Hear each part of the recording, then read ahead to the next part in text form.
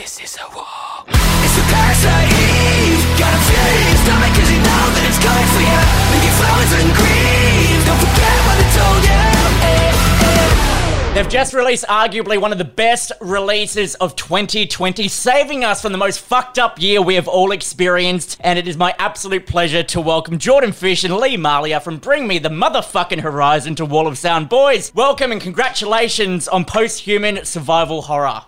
Thank you very much. Cheers, Paul. It's honestly, like, fans all over the globe right now, especially through the Wall of Sound community, are just talking about how good this album is and how much of a fantastic return to form it is. In saying that, though, Bring Me's progression over the years has seen you guys change up styles every single album that's come out, and this one sort of like sees you head in like a thrash metal direction, that kind of thing. What was the process of going into writing this EP with the current circumstances around the world? Well, we started it really at the beginning of this year. Me, Lee and Ollie went to Amsterdam to try and get some kind of initial ideas going for a couple of weeks. Yeah, and then I think that was like the beginnings of figuring out where we were going to go with it. And then we took it back to Sheffield and did some more work on it there. And that's kind of where it began. And then obviously the pandemic happened as we were kind of like just starting to figure out what we were doing with it. I think we just started to write Parasite Eve, and we were getting a bit of a vibe around the record. And then we kind of had to change our plans and went into lockdown, so we all had to go home. So from that point on, it kind of changed a bit the way we approached the writing, and we just had to adapt and figure it out from there, really. Because it's an awkward situation to find yourself in. I mean, like, it's not unusual for bands to record albums, like, in different continents and different parts of the world and that kind of thing. But on top of this, you're trying to put together a whole bunch of music and also, like, not freak out your families and keep in touch with everyone and try and realize what the fuck's going on around you. I mean, both you boys are new fathers as well. So, like, you know, was that playing a big part in, like, how you're going to continue on moving forward and looking after your family more so than, like, how the band's going to continue? I guess it goes hand in hand with, like, because the band is our like lifeline, isn't it? So I guess we just we knew the band had to like carry on doing stuff, and we wanted to carry on working, I suppose, and stay like relevant, because otherwise we could have just disappeared if we'd just not done anything for a long time.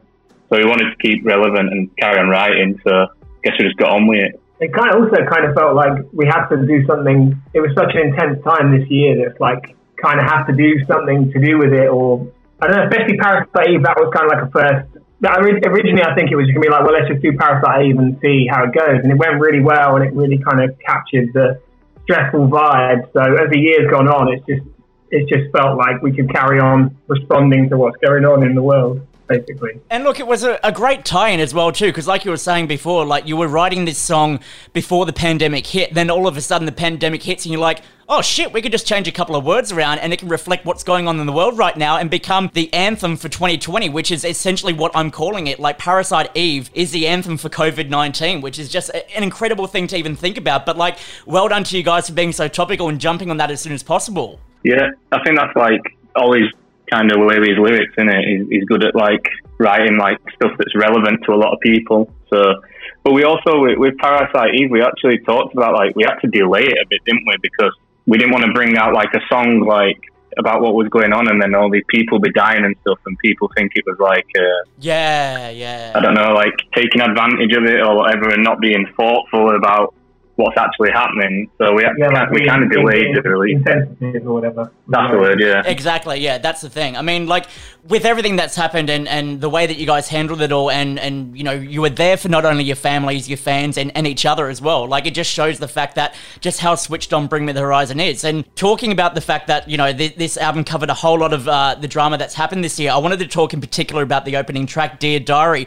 Lee, holy fucking shit, your dad gave you a guitar at age 11, and now you're writing one of the best thrash like riffs I've heard in quite a long time. Like, how did he feel when you first played him this song and said, because of you, I created this? I don't even know if he's heard it yet. I haven't been able to go and see it. He's probably heard it now because it's been released, but the main riff, it comes from something Jordan made. It was like I'm guessing started on a synth, so yeah. I can't really remember. The only thing I remember about that is the solo. Survival!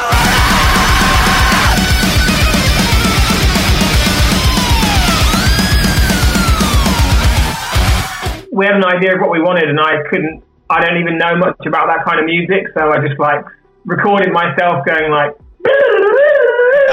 down a mic, And then I just did it with like distortion on, and I sent it to Lee, and I was like, "Oh, could you do something like this?" And he was like, "Yeah, I know what that is."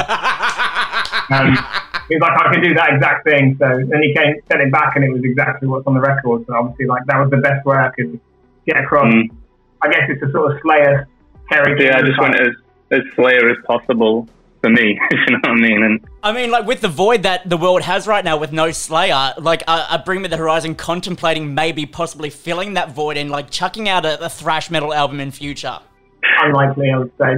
yeah, probably not. I think a dabble is probably enough for us. Yeah. I love the word you've got there, dabbling, because from what we've seen over the past couple of years, you boys have had an eclectic amount of different releases that have come out, hit you more with the lyrical content and saw the band like team up with an EDM kind of soundtrack. And then you check out this new EP you've got, and then all of a sudden it's a great return to heavy with just a whole bunch of different collaborations we never saw coming. Baby Metal, Youngblood, Nova Twins, Amy fucking Lee from Evanescence. Like, what goes through your mind when you went to go pick these people specifically for these songs?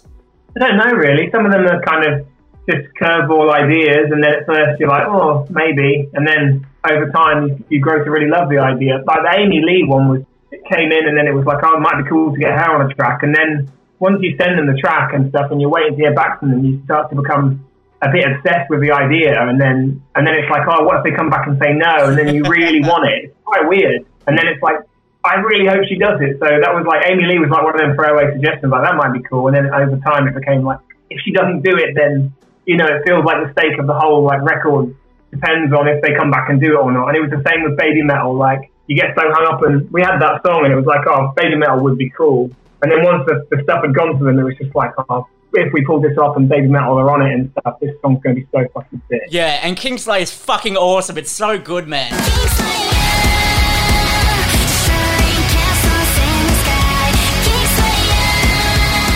Like, I've been following Baby Metal for the past couple of years, and when I saw there was the photo that you all got together, I was even actually talking to Janine, and she was, was saying that something has to happen with these two bands because you put them together. It's not a case of putting two wrongs together to make a right. It's putting two completely different styles together and then seeing what it births, like the creation. And then we've seen the creation in Kingslayer and Itch for the Cure, the lead-in song, and it's so fucking beautiful. It just works so well.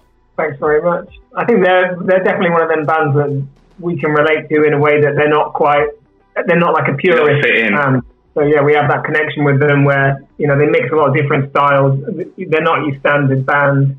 I mean, they're really nice girls anyway, and a really nice team around them, and every time we meet them, they just give off a good kind of energy. And that sounds a bit cliche to say, but they just have a nice energy around them, and we've just wanted to do something with them for ages, and they're cool. I think they're a really cool band as well.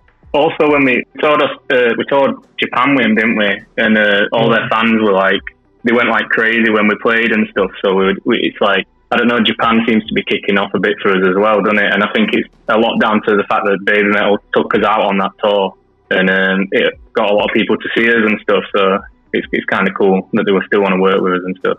And look, unintentionally, it's a way that you can sort of tie into the Japanese market, because I remember when that tour happened with Baby Metal and all of the fan artwork that appeared online, all the anime versions of yourselves that the fans were drawing. I mean, it was a match made in heaven that was bound to happen eventually. So, like, kudos to you guys for pulling it off and turning it into what it was.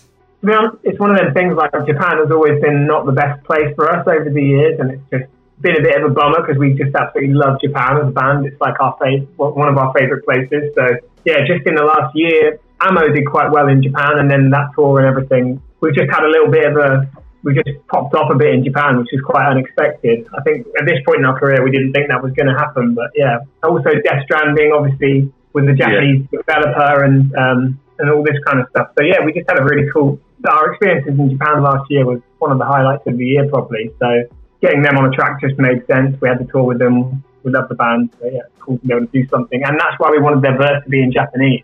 They came back with an English verse, and Ollie just replied to them, "There's any chance you could do something in Japanese?" And they were like, "Really?" I just thought it'd be cooler to have them in their actual language. It just sounds so cool. On the idea of talking about the EP, and this is a point that's sort of getting like rustled around by fans all across the internet at the moment. Why was the idea to call it an EP as opposed to an album with 9 songs on it? Well, we initially intended it to be shorter, to be fair. I didn't think it was going to be 9 tracks, and then I guess EP, we probably used the wrong terminology in the first place. I don't think we should have maybe said EP. So I guess it's 4 like records, really, if you want to think of it like that, of any length. That was the idea. So if we wanted to drop a 4-track record and that felt right, then we'd do that. If we wanted to do just whatever we want. So yeah, this one's ended up, to be fair, being an album, really, isn't it? I guess it's an album if you take away the shit songs off of a normal album. Look, it's hard to find the shit ones in this, though. But the question I've got to follow up on that, and to sort of wrap this all up, is this is obviously part 1 of 4. Will all the EPs or albums or whatever you want to call them roll into each other? Or is it going to be a diverse range of different genres for each release you have in mind? I don't know. God knows. I'll let you answer that. I think we can just the thing about doing it this way is we can adapt to whatever we're feeling. Well, it's not really planned, is it? So, no, I mean, a lot of people have said, so what's the second, third and fourth one going to be about? And what's the vibe going to be? I was like, I don't fucking know. We haven't read all 4, so no idea. I mean, I think Ollie's got some conceptual ideas about what kind of vibes he wants to get across. But part of the idea of this is we can be a little bit reactive. So, I think that they'll be different. All of them are going to be different, but we can see what's going down well and use this as a launch pad to go on to the next one, and then see how we want to take the next one, I guess. So yeah, the whole point is that we're not writing a 20-track album and breaking it up. We're going to actually write them as we go. And even this one, we were working on it up until 6 weeks ago, which sounds like a long time, but it's not really. To be finishing off the record that close to a release is like super quick. So yeah, we're hoping to keep going like that and be quite reactive and not be sitting on the record for a year and all that shit. Well, look, keep doing what you're doing, guys, because obviously it's working. It's fantastic to see where Bring Me the Horizon has come from to where you guys are now. And I, for one, and a whole bunch of fans are excited to see where you guys go next. All the best. Posthuman Survival Horror is out now. The EP, the album, whatever the fuck it is. Go buy it. Go stream it. Support these lads. And hopefully, once all this shit ends, we'll see you back in Australia soon. Lads, thank you so much for the time. Thanks, Brownie. Thanks for the support, mate. See you soon.